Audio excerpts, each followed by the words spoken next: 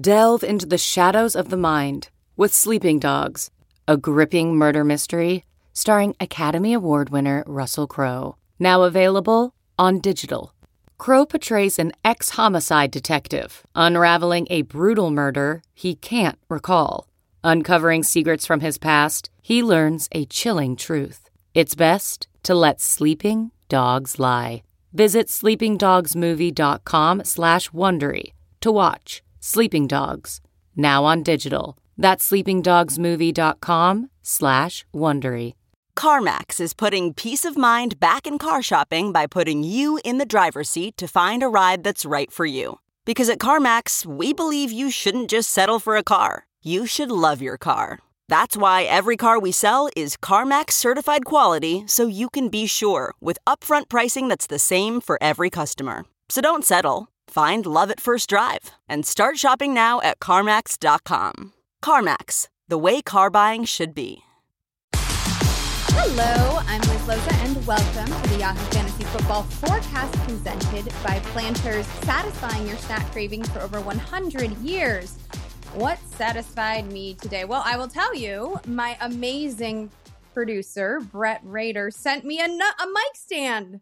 Finally, we're only like 7 months into this, so I'm no longer trying to do a podcast like some sort of Jim Henson creation. Though I will admit, I've already broken it. So we're off to a great start. Andy, has anyone satisfied you? My goodness, here we go. I continue to be satisfied by my mic stand. It's working just fine. I know how to operate it. That's been great. Although I did kind of enjoy the weeks where I felt like I was hosting like a 1970s variety show, just holding the stick mic. That was pretty awesome. I know you want to break into the Charleston in the middle of it, but then you drop your mic, so you can't. Oh, nothing like some vaudevillian humor to get a podcast in COVID time started. Let's get to it. So we're going to start with a game that's super predictable. It's Houston at Tennessee. I don't see any issues of any reason that we should be scratching our heads about a team that just fired its coach and another team that I guess made its way through a COVID outbreak. Yeah, it would be obviously everything is probably a must win for Houston, but this is really a must win for Houston. They need to reel Tennessee back in a little bit. We have a couple of the NFL's absolute worst run defenses. So that's kind of fun because we have one legitimate running back here. And then we have David Johnson, who has been great when the matchup is really solid, and he couldn't gain an inch against the more dominant run defenses on the schedule, right? Like Pittsburgh was a no-go for him. Baltimore was bad for him. But when he gets a matchup, he's been pretty frisky. So Tennessee allows 5.5 yards per carry, almost 150 yards on the ground. Houston is not much better for 4.7 yards per carry. So it's kind of fun. Figures to be, I mean, we always know where the ball is going to go on the Tennessee side, and nobody can seem to stop it, right? It only goes like 3 places, and nobody shuts it down. Tannehill, definitely not Josh Norman. No, oh my gosh. Oh my gosh. Wow. I'm glad you mentioned the Chris Conte play with Josh Norman. I mean, you gotta think about walking away from the game. You gotta think about just checking out for 20 minutes or so and doing a personal inventory. I mean, that was amazing. That was absolutely amazing. It made the whole thing worth watching. Yeah, that was fantastic. Are you putting any stock into the fact you mentioned, rightfully so, that David Johnson is not? This is shocking. I mean, I don't know why BOB didn't consider this. Not necessarily when we're looking at his skill set considered to be a between the tackles grinder.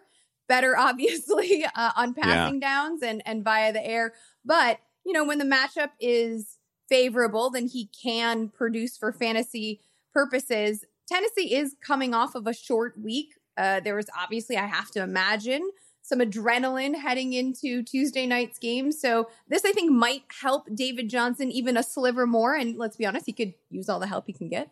Yeah. The short week helps a lot. I was just looking at him year to date the other day, and I guess the frustrating thing, and I don't have a lot of David Johnson, so I'm not like following this on Sundays, but he's only on pace to catch like 39 or 40 balls, which is not what you're hoping for when you draft David Johnson, right? Like you assume he's going to be a little bit inefficient as a runner, but you know you're going to make up for it in any sort of PPR format because he's going to catch 65 passes if he stays healthy. Well, he's not even close to that pace, so that's a minor problem. Well, I think the Randall Cobb addition, right, has severely lowered David Johnson's passing ceiling. Not to mention Duke Johnson, but Duke Johnson hasn't really been healthy for the bulk of the season, at least for the start of it. So I do think Randall Cobb. And in this matchup, when you look at the receivers on Houston's end, we know that we're starting Will Fuller and we're hoping that he doesn't get hurt. Same thing for Brandon Cooks, although Brandon Cooks is coming off of a pretty incredible effort. And the matchups here would tend, if you're looking at the cornerback wide receiver matchup, Randall Cobb has a much better matchup in the slot than Will Fuller, who will probably see Malcolm Butler, who obviously had himself a day on Tuesday as well. But how are you treating Brandon Cooks here? Yeah, I basically treat Will Fuller as the one guy that I have to start. Yeah. And I'm still like, if Brandon Cooks doubles up, we see a couple more big games from Brandon Cooks. If anybody settles in as a clear, it doesn't even have to be, if somebody could just deliver what like Cole Beasley is doing. Like it doesn't even have to be like star numbers, but give me 6 catches a week on 7 targets and give me 60 plus yards guaranteed. And then I can feel pretty good about starting Brandon Cooks. But the problem with Brandon Cooks has obviously been one big blow up game, and he hurt you every other week. So to me, he's still in that category of guys that I'm willing to play during a bye, and I'm willing to throw into a trade offer as a little bit of a sweetener, but I'm not super excited about him. Last note on this game, Darren Fells obviously had a nice effort, found the end zone. He's found the end zone a couple of times, but Jordan Akins, who was the summer hype man, the training camp star, started the season pretty strong first 2 weeks, but then obviously was concussed against the Vikings. He is now expected back from an ankle injury, which happened after the concussion. So I wouldn't really roll with any of the tight ends here, but for desperation measures, if some of you have been chasing points or chasing touchdowns, which I know Andy and I never recommend, but if you have been doing that with Fells, slow that roll and look elsewhere. I'm sure we'll get to some tight end streams as we go through the matchups, and we will do that right now. Moving along to Baltimore at Philadelphia. Right off the bat, Darius Slay is in concussion protocol. I want to start with, even though that's a defensive player, so it would make more sense perhaps to start with the Baltimore side of things from a fantasy perspective. I want to stick with Philadelphia because they have most of the news here. Alshon Jeffrey, Deshaun Jackson, both put in limited practices this week.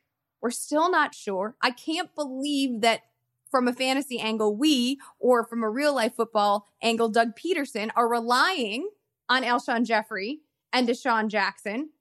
In theory, they could suit up in week 6, but after Travis Fulgham and that genie had been let out of the bottle, I'm not quite sure I need to worry about Jeffrey and Jackson siphoning away opportunities from Fulgham. Also worth noting, you guys, our fantasy players and listeners agree with that because Fulgham's roster percentage went up 24% since waivers cleared. Yeah, he's also just Fulgham's story is so interesting. His backstory is really interesting. Guy barely played high school football, came to the U.S., I think, in high school, right? And so it's not like a mystery why he ended up at Old Dominion. I can't find any holes in that game, right? Because he did a little damage lining up absolutely everywhere. Did it on short stuff, did it on intermediate stuff, did it on deep stuff, did it on improvisational moments, everything that you'd want to see. He gave you 152 of Carson Wentz's 258 passing yards. It was a complete game in every sense. And it's we don't worry so much with Deshaun Jackson because that's almost never going to be a big workload. Djax comes in and he almost he helps. His presence just sort of helps everybody else because he's that lid lifter. And he's not going to see more than 5 targets in all likelihood. So I wouldn't worry too much about Djax. I do think there are some reasonable worries about Alshon Jeffrey when he gets up to speed. I can't imagine Alshon comes back and plays 50 snaps for the Eagles. I can't imagine he draws 10 targets right away. But at some point he gets back, Goddard gets back, and there are definitely more mouths, not only mouths to feed, but mouths that probably deserve to be fed. So that's a little worry. But I mean, Fulgham was so good, has such clear rapport with Wentz. I can't imagine he slips below 8 targets in a matchup like this. He also has an intriguing matchup against Marcus Peters, who is known to be not just an excitable and passionate DB, but also a flashy DB, right? He gives up big plays and he makes big plays. And when you're looking at skill upon skill, the combination of Fulgham and Peters is certainly, from a real life perspective, fascinating. It's going to be an interesting battle to watch.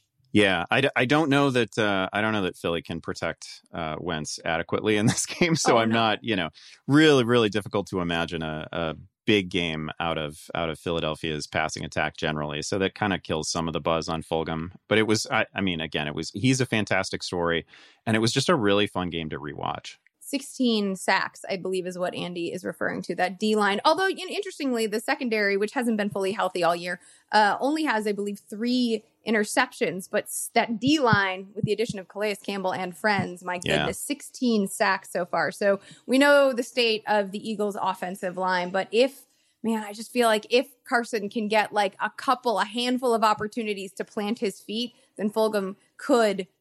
I really want to watch the battle between him and Marcus Peters, because I think there could be one of those. It's not going to happen often, right? But you could have one of those like big sigh, stomach crunching kind of moments. So let's talk about Baltimore. We're doing what we're doing. Like, I don't know. I mean, like, the questions remain around the backfield. Mark Ingram continues to lead in terms of totes and rushing attempts. But this is a cannibalizing situation. And if Darius Slay is not available for this game, then we have what should theoretically be another blow-up spot for Hollywood. Yeah, it's a great spot for Hollywood. It seems like a great spot for Mark Andrews. We talked about the reasons to like Eric Ebron last week, which didn't necessarily pan out, picking on Philadelphia's defense, which has been super generous to tight ends. But I mean, this is Mark Andrews. This is the designated touchdown catcher for the Ravens. He's going to have a day in this one against Philly. The running game, you'd scratch your head. I can't think of very many things like this in the time that I have been covering fantasy, because we talked about it last week. Like, Baltimore has a legit, almost best in the NFL rushing attack. They are running for 160 yards per game. They're third in the NFL. They do it efficiently. They are a no doubt, unambiguously great running game that has not produced even a top 35 fantasy running back, that just doesn't happen. It doesn't happen, but it's a 3-man committee. Are you still prioritizing on the Sunday night show? I said that I might start to, because of the ceiling available to J.K. Dobbins and his work in the passing game. I might be more willing to start ranking him aggressively. I still have Ingram a couple of spots ahead, but the gap between the two has certainly narrowed. Yeah, I mean, I think the gap in terms of year-to-date scoring is actually that Ingram is like the RB 36 or 37, and Dobbins is immediately behind him. He's right behind him. So they are neck and neck in terms of fantasy usability. I think that's basically right. I think Ingram is going to continue to, this is assuming everybody stays healthy, Ingram continues to lead the backfield in carries, but not in a meaningful way, right? Like in just sort of a... That's a perfect way to state it, yeah. Yeah, they kind of tip their cap to him, and they're like, okay, you can have 12 carries, and Gus will take 9, and Dobbins will take 6, right? Like, that's the way it's going to go. And, Dobbins may be more interesting as a receiver. So Lamar didn't run a lot last week. He came into the week with a knee injury. That was probably part of it. Lamar's going to run eventually, and Lamar barely threw to his running backs last season. So I'm not assuming that J.K. Dobbins is going to be some high volume receiver at any point. Also in this matchup, though, I mean, I don't think a whole lot needs to be done. No, that's totally fair. This could very well be another one of those games where Baltimore races out to a lead, and then everybody complains to me about why isn't Lamar Jackson doing more. But it's often because Lamar Jackson has a massive lead at halftime, and he doesn't need to do more. Absolutely. So let's talk about our next matchup, which is Atlanta at Minnesota. Currently, at the time of this recording, this game is still scheduled to happen on Sunday. There had been conflicting reports, but someone as part of the Falcons organization has tested positive for COVID on Thursday. They had to close down their facility as a result. And so, though they did practice remotely. So let's talk about this game with that. It's disappointing, too, because obviously anytime you have somebody playing these two teams, especially, but if you have someone playing the Falcons, you want to talk about the opposition because there's an opportunity for giant fantasy gain. And now you have 2 secondaries that are pretty generous. And so this should be a high flying affair. But let's talk about the Atlanta side first, because if this game is to happen, it doesn't look like Julio Jones will be on the field. He did not practice even remotely on Thursday. We know that he is still being hampered by this hamstring injury. So even if he suits up, we also know that he's not going to be 100%. Yeah. And then you would think that Calvin Ridley, who I believe is $30 in our DFS game, becomes very, very valuable. Yeah, no question. It's a blow up spot for Ridley. I would guess that we all parked him in our DFS lineups this week. I certainly did. Like, he's like a play him at any price sort of guy this week. Because you can't expect Julio Jones to play. Like, I don't expect Julio Jones to play at this point. It's obviously it's a lost season for that team. So I don't expect to see Julio. It is. I'll tell you, Russell Gage has been a significant disappointment over the last 3 weeks because he came out firing. It was 10, 12 targets a game. And now it's single digit targets and he's barely ever over 20 yards and he's not finding the end zone. Like, he was a guy that was uniquely dependent on volume because he's not a guy that they aggressively target inside the red zone. So he's been a huge disappointment. Obviously, Hurst has been a huge disappointment. Gurley has been the only thing that you can really hang your Gurley and Ridley, really the only thing you can hang your hat on. How about that for a 2020 news line? Todd Gurley, the only thing in Atlanta you can hang your hat on. Yep. All right, so let's talk about Minnesota then. Dalvin Cook did not practice Wednesday or Thursday. Obviously injured his adductor/groin in the narrow loss against the Seahawks. I can't believe he came back in that game. Like, I can't believe they trotted him back out onto the field. He should have just been. I don't know what they were thinking. Well, I mean, he rolled up like nearly 100 yards in the first half. So also, as exciting as that is, like the fact that Madison rolled up over that amount total. What did he have? 136 scrimmage yards Madison did in the second half of the game. Was like, you knew that, like, probably at the end of that game, unless Cook was pulled, if he had stayed healthy because of just freshness or load management, which wouldn't have made sense given the score. But regardless, Cook could have had like a 200-yard effort in that one, which is incredible. Anyway, he's not going to play. Like, there's no way he's going to play. Nobody might play in this matchup anyway, but Madison obviously has a giant opportunity here. And he is shockingly still available in nearly 40% of Yahoo leagues.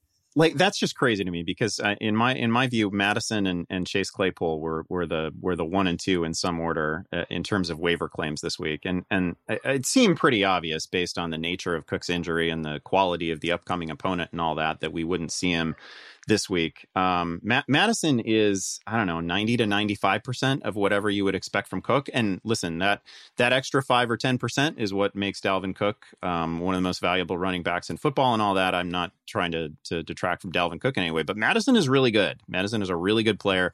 Just gave you 20 carries for 112 yards and should be viewed going into this one as a top 5 fantasy running back, I think.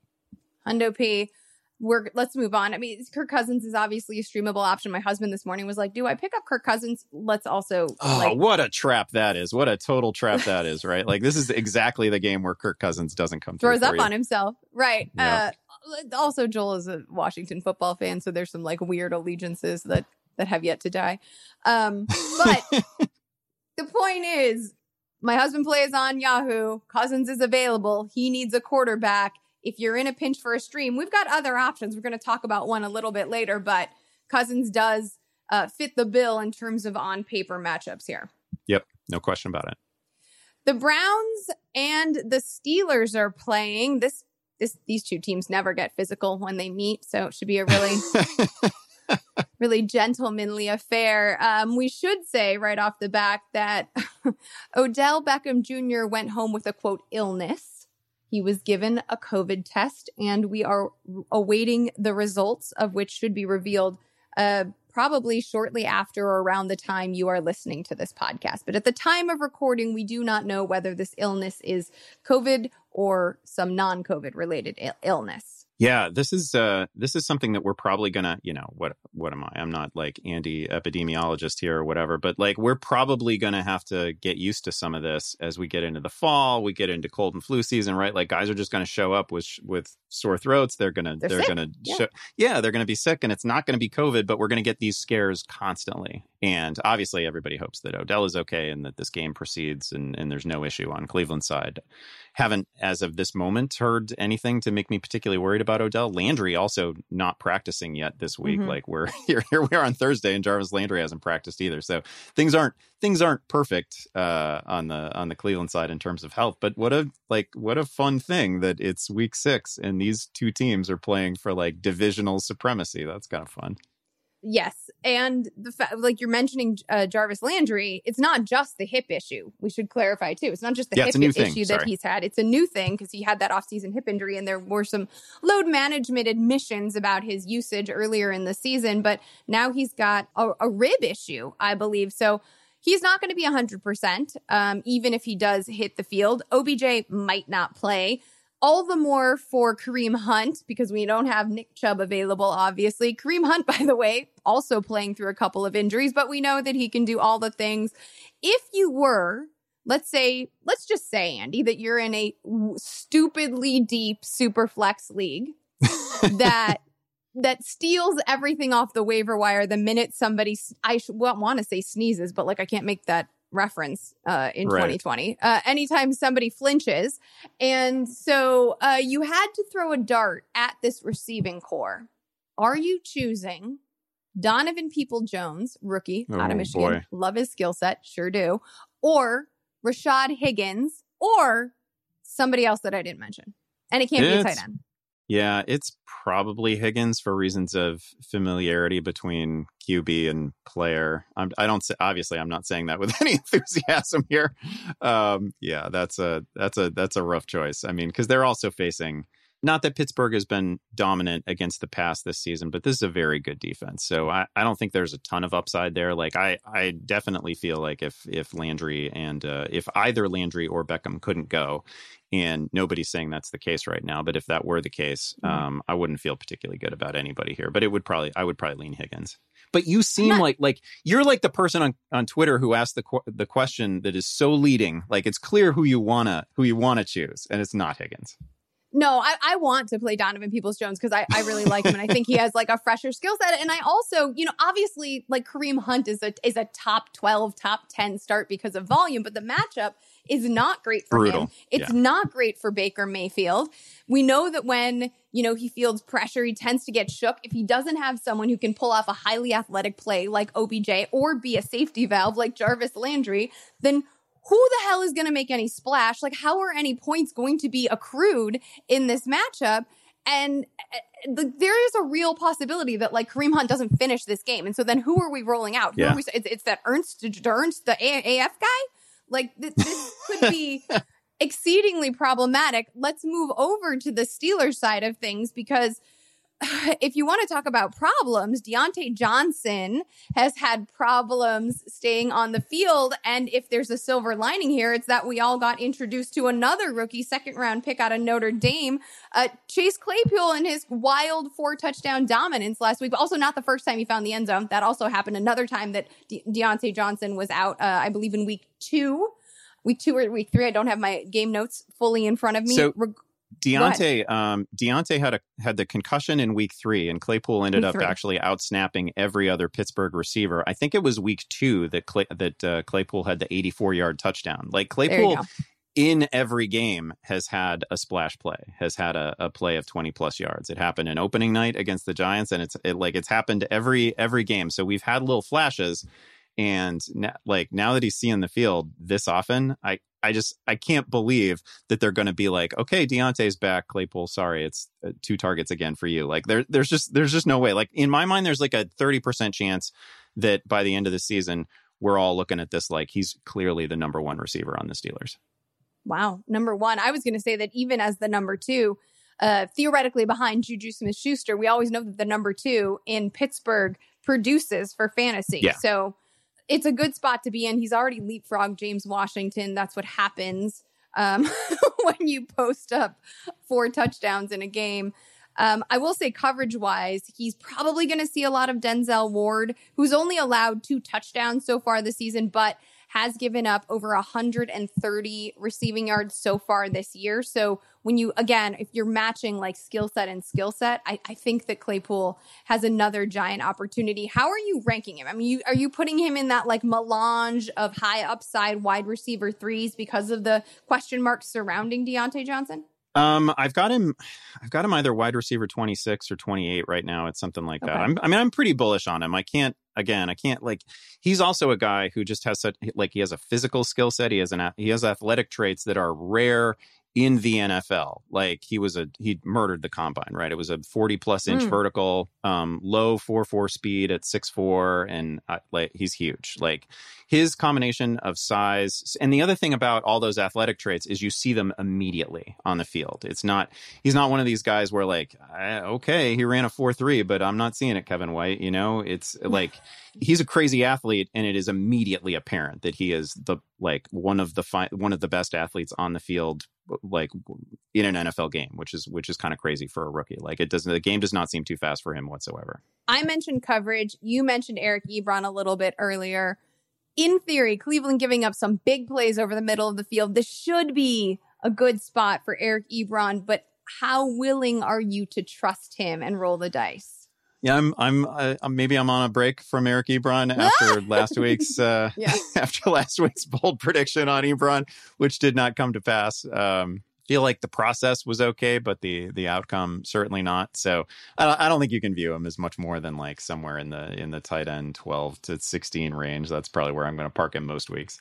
There's another tight end, an older tight end who used to play who used to play basketball. By the way, I don't know if that's a piece of trivia that anyone's interested in. His name's Jimmy Graham. He plays for the Bears now.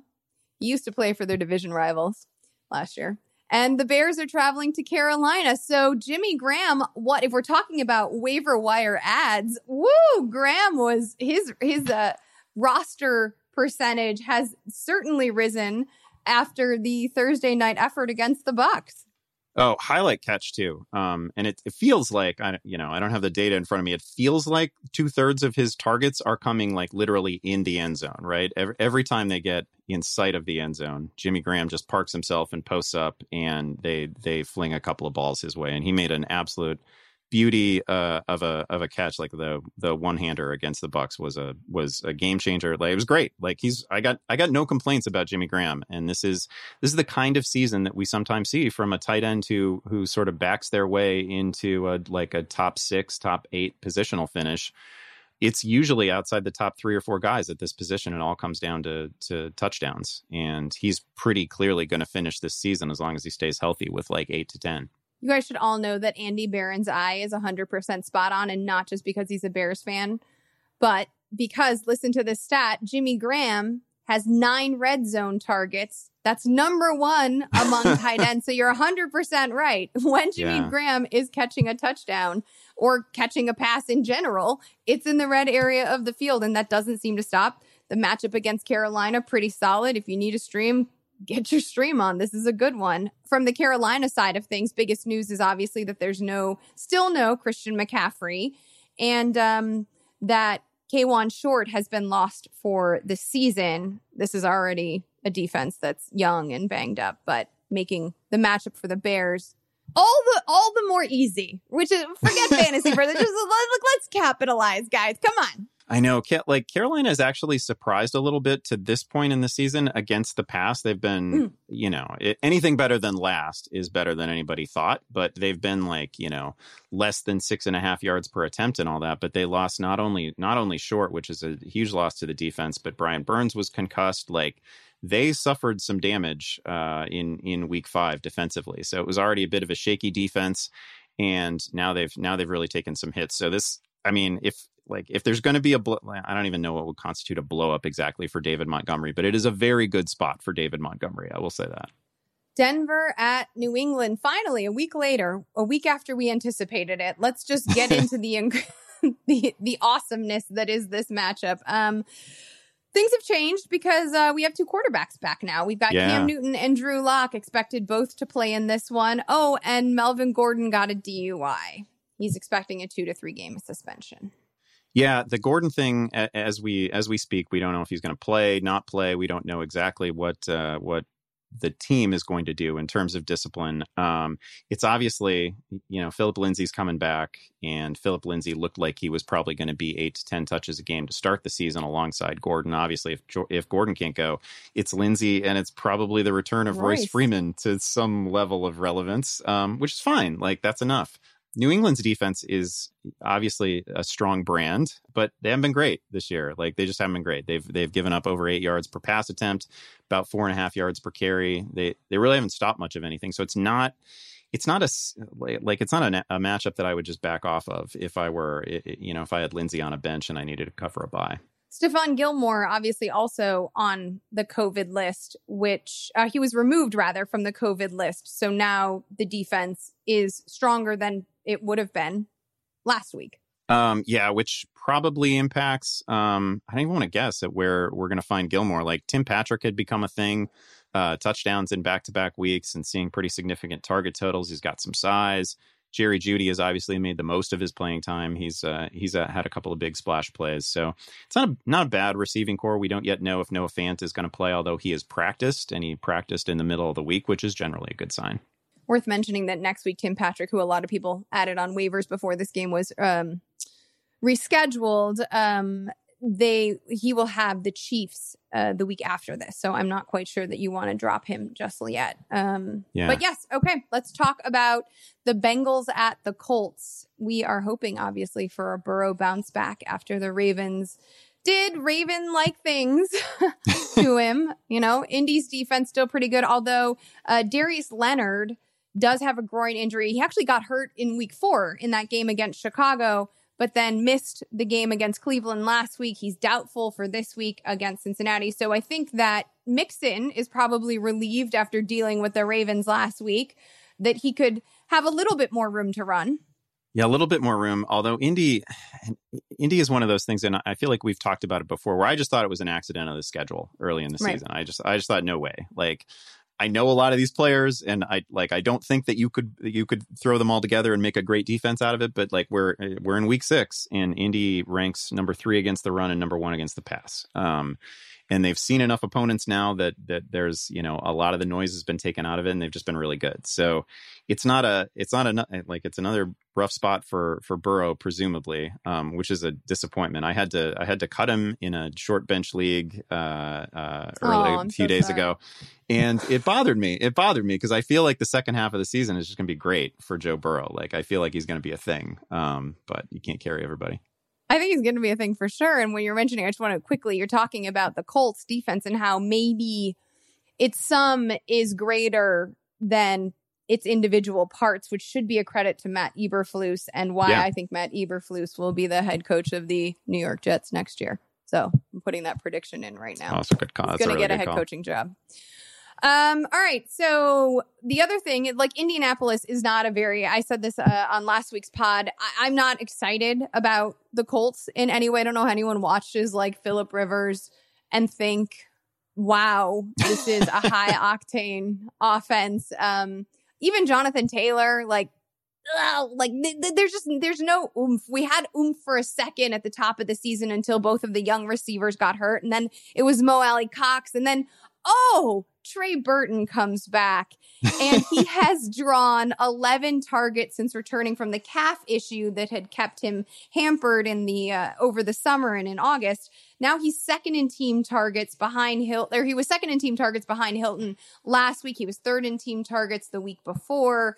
He's only rostered in 9% of Yahoo leagues.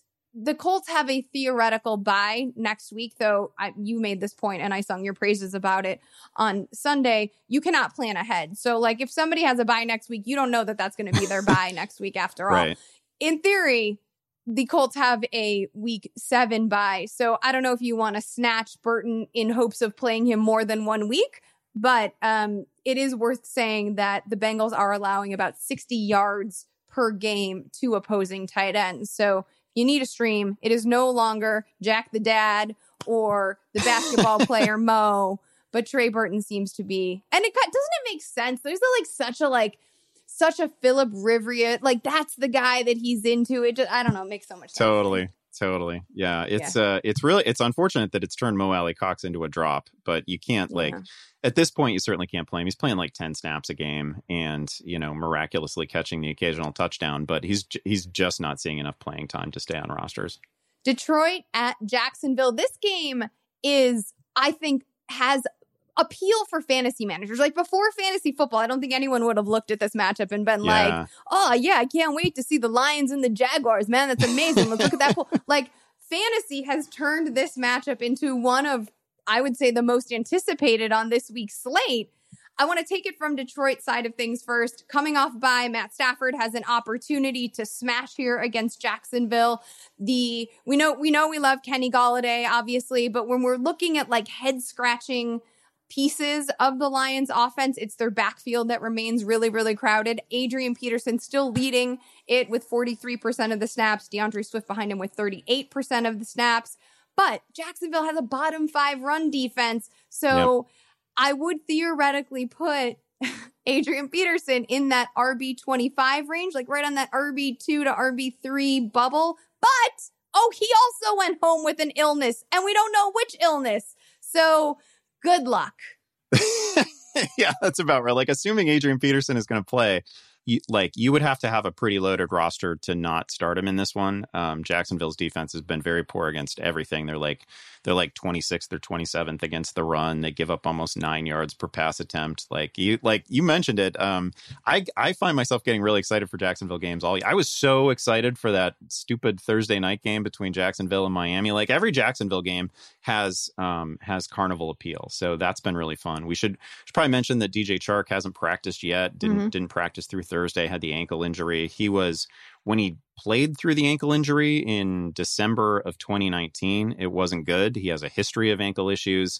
If he can't go, like that's been the one bad game that Gardner Minshew had for fantasy purposes all year and that was the Miami game. That was the Miami game. And Conley was brutal. Nothing worked. Timing was off with everyone. And so if I don't want to oversimplify and say that DJ Chark is the key to the offense, but it's a huge blow to Jacksonville if he can't play. Tyler Eifert, not that anyone is necessarily starting him, but Tyler Eifert did not practice on Thursday. He has a neck issue. I mention this because when you're talking about Chark being a potential key for this offense, Laviska Shenault is now finding himself a groove. And if both Eifert and Chark are missing, this gives Shenault more opportunities, right? The pass has opened up more to him, and we know that he's taking touches out of the backfield as well. He's a versatile player. He has incredible yak appeal out of Colorado.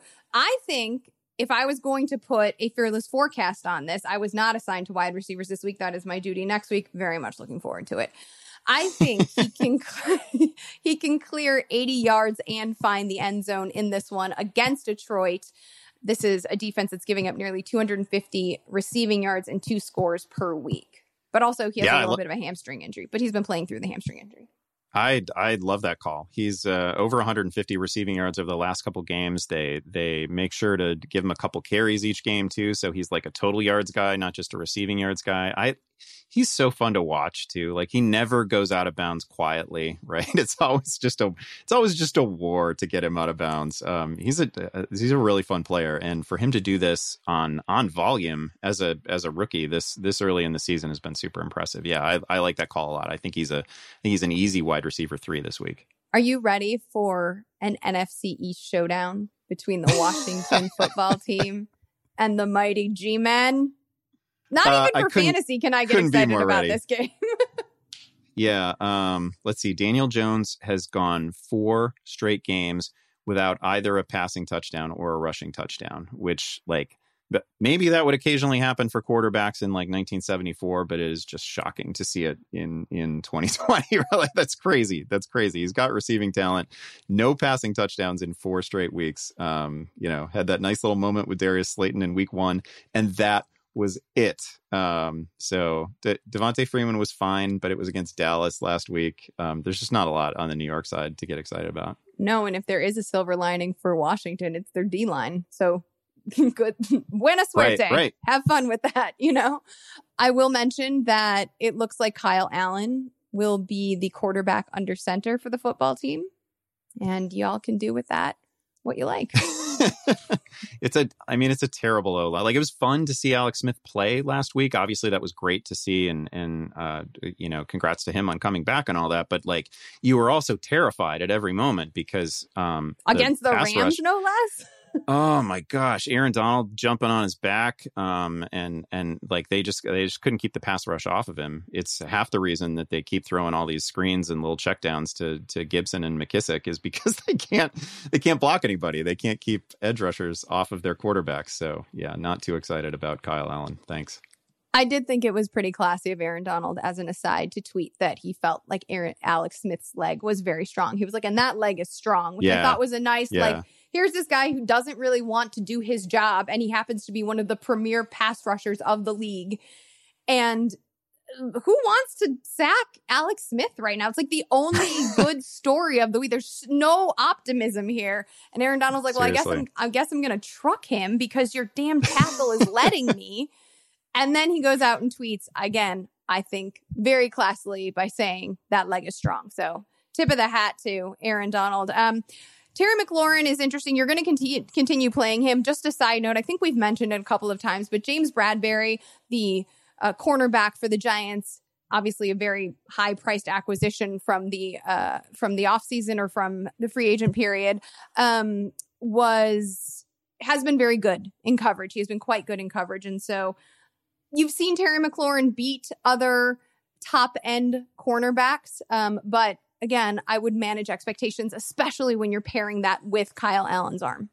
Yeah, I hope we get Terry McLaurin like a legit quarterback pretty soon, because I don't want to see him go the Allen Robinson, Brandon Marshall route where it's just an incredible receiver who is tied to a parade of unfortunate quarterbacks.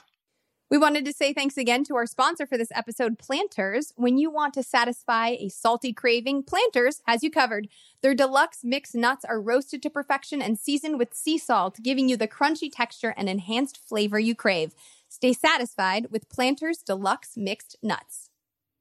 Andy, get up. Let's get excited. We got the New York Jets without Le'Veon Bell at Miami. Yeah. Yes. All right. Flacco, Fitz. Miles Gaskin, Frank Gore.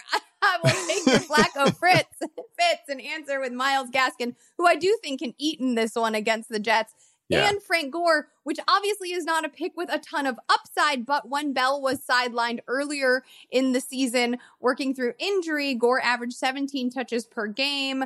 And the Dolphins' run defense is giving up 5 yards per carry to opposing rushers. So there is enough here for a desperation play. It's a hugely basement floor level play, but you can put him in like the RB 35 to 40-ish range, I think. Yeah, he's also one of those guys where you just kind of know what you're getting. Like the ceiling and the floor are so close. Like the floor is 62 yards and the ceiling is 68 yards or something like that, right? Like he's, we know what we're getting from Frank Gore at this stage, and it's 6 fantasy points. That's what it is. Do we have anything else to say about this game? I don't have a lot to say about this game. Preston Williams finally did a thing, but he still only saw 5 targets, so no. All right, next up, we've got the Packers at the Bucs. Davante Adams is back, so that's optimism. But with optimism always comes a little bit of negativity, and that is leaning whose way, Andy? I'm sorry. Are you negative on anyone in this game? I'm not really down on anyone here. You down on Tanya? Well, you worried about Tanya? You worried about MVS? I'm not worried about Tanya, and I delivered Tanya to all you fools. So don't ever come at me about my peach picks. Ever. Before he was a thing. Thank you. But I would say that if you have one receiver back and he is the receiver, then maybe another receiver doesn't get the same number of opportunities as he did when the other guy was out. I feel like MVS was a relatively popular waiver ad this week, and I didn't give him a particularly strong recommendation in the pickups column. He's obviously a flawed player, right? He did see a decent number of targets last week. I think it was 8 targets, but I mean, there's almost every other game, there's a play where a ball hits him in the face and he doesn't catch it. So he's a relatively problematic player. Davante being back is obviously great, and he takes 12 to 14 targets, and Tanyan gets all this goal to go work, right? Tanyan has 5 touchdowns on 14 targets, which is amazing. Amazing.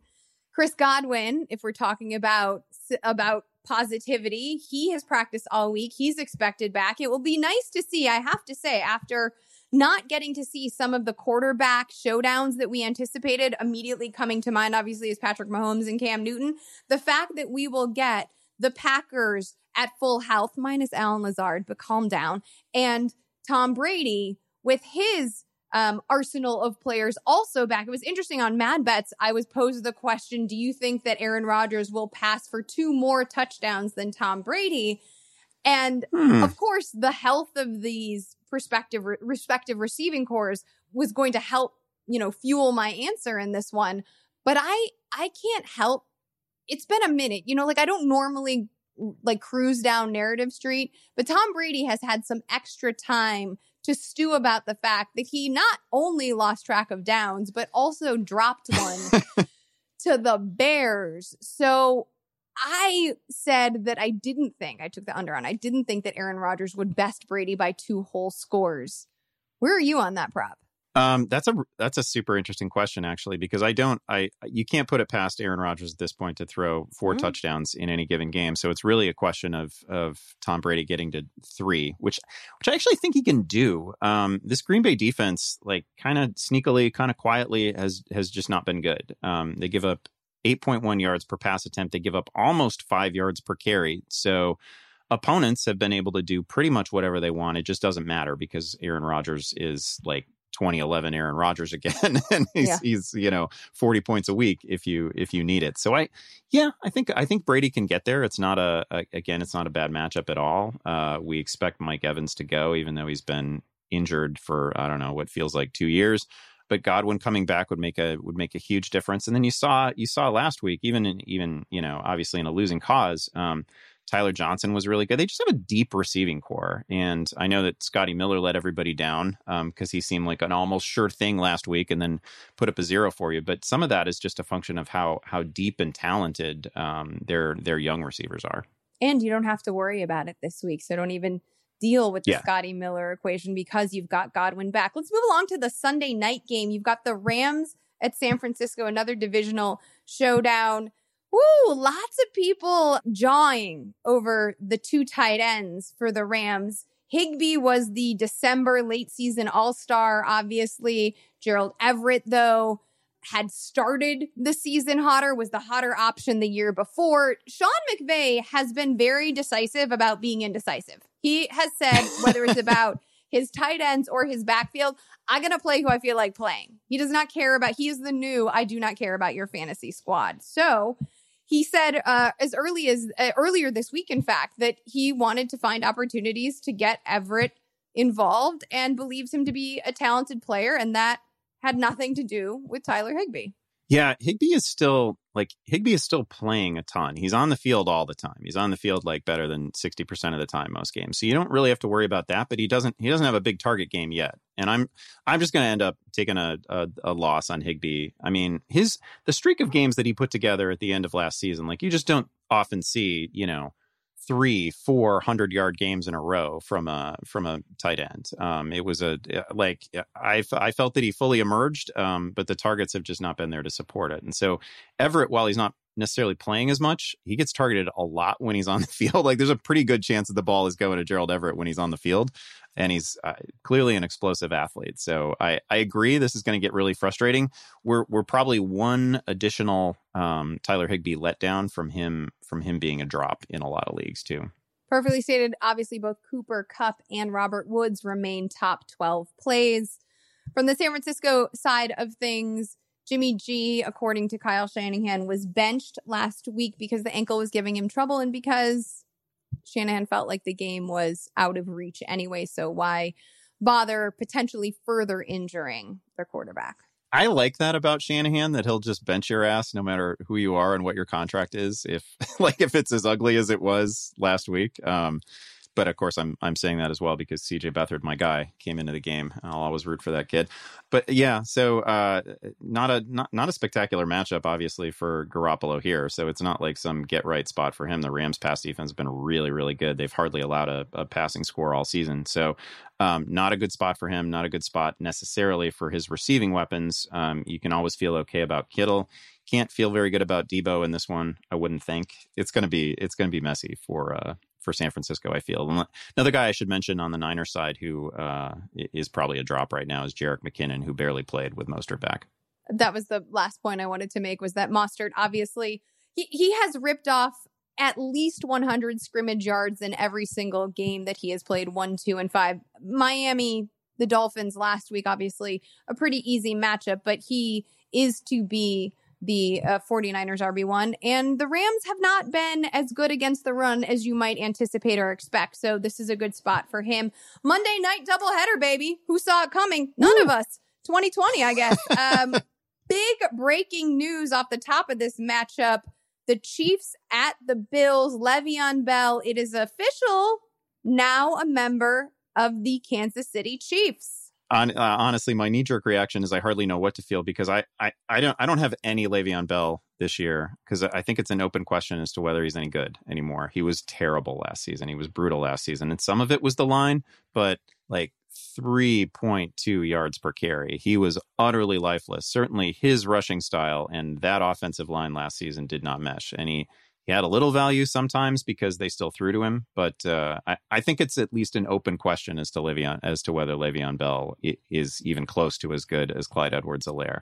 And I know people have been disappointed by CEH a little bit because he's not making a lot of house calls or anything like that. But the rates have been absolutely fine. He's picking up 4.2 yards per carry, averaging almost 10 yards per reception. Ever since week 1, when he didn't catch a thing, he's been heavily involved as a receiver. Plenty of targets. He's done nothing wrong here, but of course we have to assume that Le'Veon Bell, when he gets up to speed, is going to see. You wouldn't bring Le'Veon Bell into your building and then not give him 50% of the backfield workload.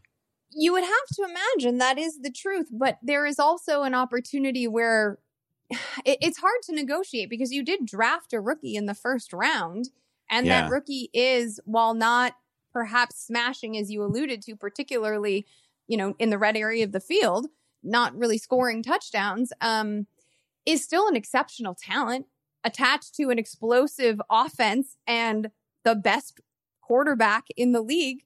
And so, if you're adding Le'Veon Bell and you're going to give him double-digit touches, there's also an opportunity where if he does not produce, those get taken away. I'm not saying that this is a perfect apples-to-apples comp, but I was in the locker room after the Super Bowl and nobody was talking to LaShawn McCoy. And he used to be something. And he was a scratch in the biggest game of his career. Yeah, this just bums me out as a landing spot for Le'Veon. I feel like people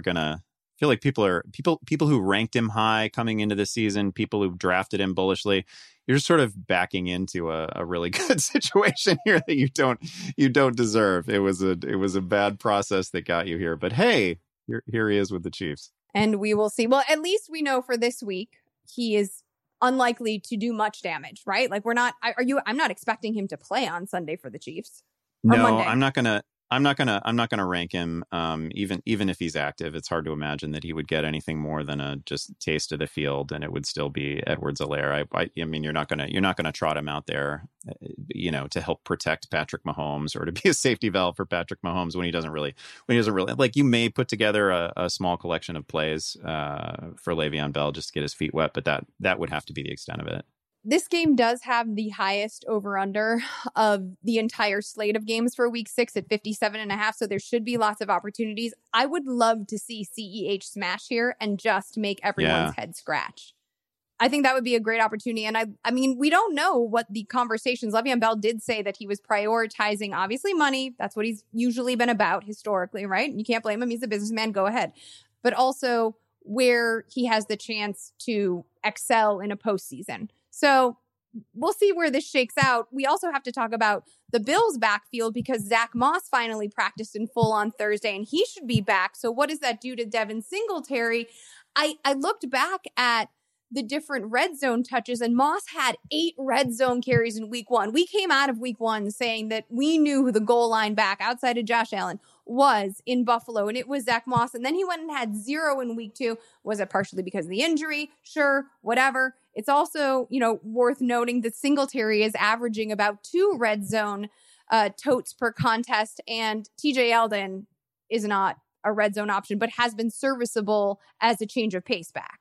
Yeah, I feel like there's a good chance that we come out of this week with Zach Moss being one of the more popular waiver ads, right? Because he did have that, he had the role that we'd all sort of imagined for him in week one. And it didn't necessarily lead to anything. It wasn't super efficient. I think he had a touchdown in week one, but he was on the field at the right moments for fantasy purposes. And that was at least a really good thing. You still have to worry about Josh Allen poaching every other rushing touchdown when they get inside the 5-yard line, the 10-yard line. That's still a thing. But Zach Moss was playing in the right situations. And if he gets back to that role, and it's a dozen touches a game, but a huge percentage of those touches are inside the 20-yard line, that's gold. That's great. That's a flex for the rest of the season.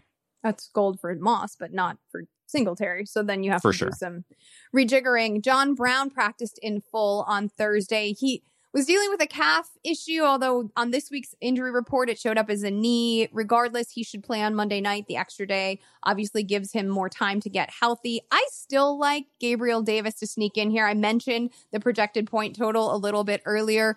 And Davis has been fire per PFF. He's the only rookie receiver to record a perfect passer rating of 158.3 when targeted so far in 2020. His height gives Josh Allen added advantage.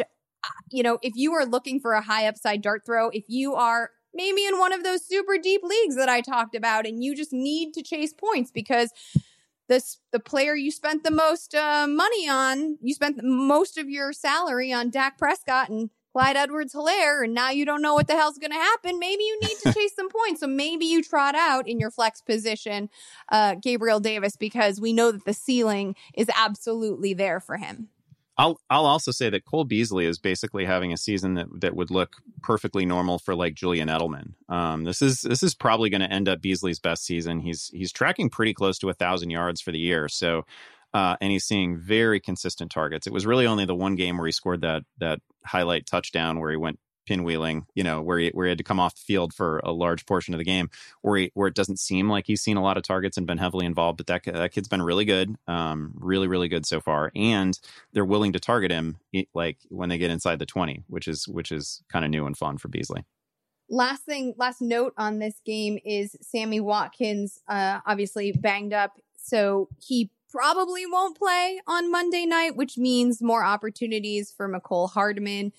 You have to imagine he'll move from 5th in team targets up to 4th in team targets. He's also averaging 11.5 yards per target, which is wide receiver 12 for that statistical category, and offering Mahomes a QB rating of 152.6 when targeted. So again, I'm going to rank Hardman ahead of Gabriel Davis, but he's another one of these awesome high upside dart throws / flex options. Last game, big breath. The Cardinals are playing the Dallas Cowboys. This is unfortunately all eyes are going to be on Andy Dalton here. Yeah, I don't know how exciting that can be. I mean, I do think it's worth mentioning that Dalton demonstrated a fill-in ability. He completed 9 of 11 for 111 yards when he subbed in for Dak after Prescott left with the ankle injury last week. And we have seen Dalton be a top 12 fantasy producer, albeit quite a minute ago, but twice in his career. So he has enough around him to support that QB 11 to QB 13 kind of production.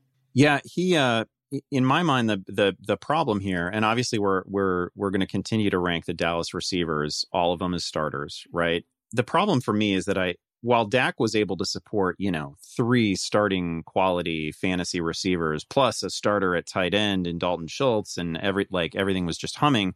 I don't see Dalton as that guy. I think there's going to be 2 guys each week that finish as perfectly solid fantasy starters. I think Dalton himself is going to be pretty good because again, he's benefiting from the same situation that Dak was, where his team is, his team's defense just hemorrhages points, right? So they're always chasing points, never really taking the air out of the ball, and it's one of the best receiving cores in football, right? So he's got a lot of options. He's going to have to chase points constantly. So that's all good. I just don't really see him supporting, 3 viable fantasy starters week in and week out. He's just not, obviously, I mean, you don't need me to tell you that he's not going to play at Dak's level, but he's good enough to keep this going at, I don't know, 80-85% of what it was. Kenyon Drake finally rewarded fantasy managers last week by finding the end zone. It had been a bit of a drought for him in this matchup, and obviously understanding that Dallas's defense is pretty generous. I've got Kenyon Drake around RB20, but I've got Chase Edmonds around RB26. Yeah, I love it. Edmonds is actually third on this team in targets. Edmonds is seeing a ton. I mean, it's that crushes you if you're a Kenyon Drake owner because he's only seen 6 targets on the entire season. It's not just that he's running inefficiently. He's at like 3.7 yards per carry right now, but he's only seen 6 targets. Edmonds has taken all that. He's got 23 targets on the year, and they're not afraid to use their most dynamic playmakers when they get near the goal line, right? So Edmonds, it's not like Edmonds is just a between the 20s guy. Like he's on the field when they get near the end zone, which has been super friendly. Like we're going to be starting Edmonds throughout the bye weeks. He's gonna rank as a flex for me pretty consistently. And at some point you have to think that that the snaps even out between these two. I mean, Drake has been very steadily like 2/3 of the snaps all season, but he hasn't really justified that to this point. And at some point we've got to get a little bit more Edmonds. Looking ahead to Sunday, let's make some nutty predictions thanks to Planters. Andy, what's your nuttiest prediction for Sunday's games? Viking running back Alexander Mattison is going to be the RB1. He's going to be the RB1. I feel pretty confident about that. I'm moderately confident that this game takes place at all. But assuming it does, hits Atlanta, and Atlanta's got a bad defense that is banged up right now. A winless team undergoing total organizational change. This is a very friendly spot for Mattison. There's no way that Atlanta races out to some sort of lead that takes the run out of play. So I see Mattison, who just absolutely dominated the touches and snaps versus Mike Boone once Dalvin Cook exited last week. I think he's going to get 25 plus touches in this one. I think he's a good bet for 150 scrimmage yards and a touchdown or 2. I love it, and I am going to target the exact same matchup. Fingers crossed it does indeed happen. I want to talk about Irv Smith. We talk about tight end streamers all of the time. Well, in week 5, Smith saw his first meaningful action of 2020 as a pass catcher. He recorded a career-high 64 receiving yards. He was second in team targets, tied with Justin Jefferson and Dalvin Cook, who obviously, as we spoke about earlier, exited the contest earlier. He converted 4 of 5. And more impressively, he snagged 2 key grabs of over 20 yards. So this wasn't just dink and dunk chain moving. He has real potential. He is an electric receiver. He has NFL bloodlines. And while he was outsnapped by Kyle Rudolph, the veteran, right? That's the name we're used to hearing. It's worth noting that he ran 31 routes to Rudolph's 23. The matchup, fantastic. The Falcons giving up an average of over 340 receiving yards per week. They've also allowed the second most fantasy points to opposing tight ends. I think you can absolutely fire Smith up as a stream. I'm going to be bold enough to say that he will be the tight end 10 in week 6. Whoa. Love it. Pretty nutty predictions right there. What can you say? We are a bit nuts. Thanks again to Planters, and we remind you at home or wherever you are, stay satisfied with Planters.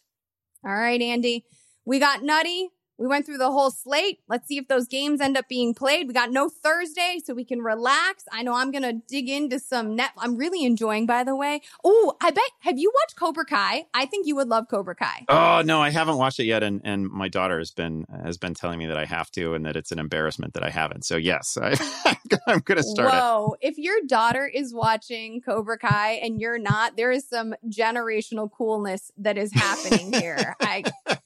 I can't even. We'll get into this. I have a feeling I'll call back to this moment on Fantasy Football Live, which kicks off 90 minutes before kickoff every single Sunday. So please join us for that. We also have a ton of podcasts. Check out the Yahoo Sports NFL podcast with Charles Robinson and Therese Paylor, and the Yahoo Sports College podcast with Dan Wetzel, Pete Thamel, and Pat Forty. Follow us on Twitter at Yahoo Fantasy. I'm at LizLoza_FF, and that is at Andy Behrens. One more thanks to Planters. Week 6, y'all. Matt and I will recap it for you first thing Monday morning. We're out.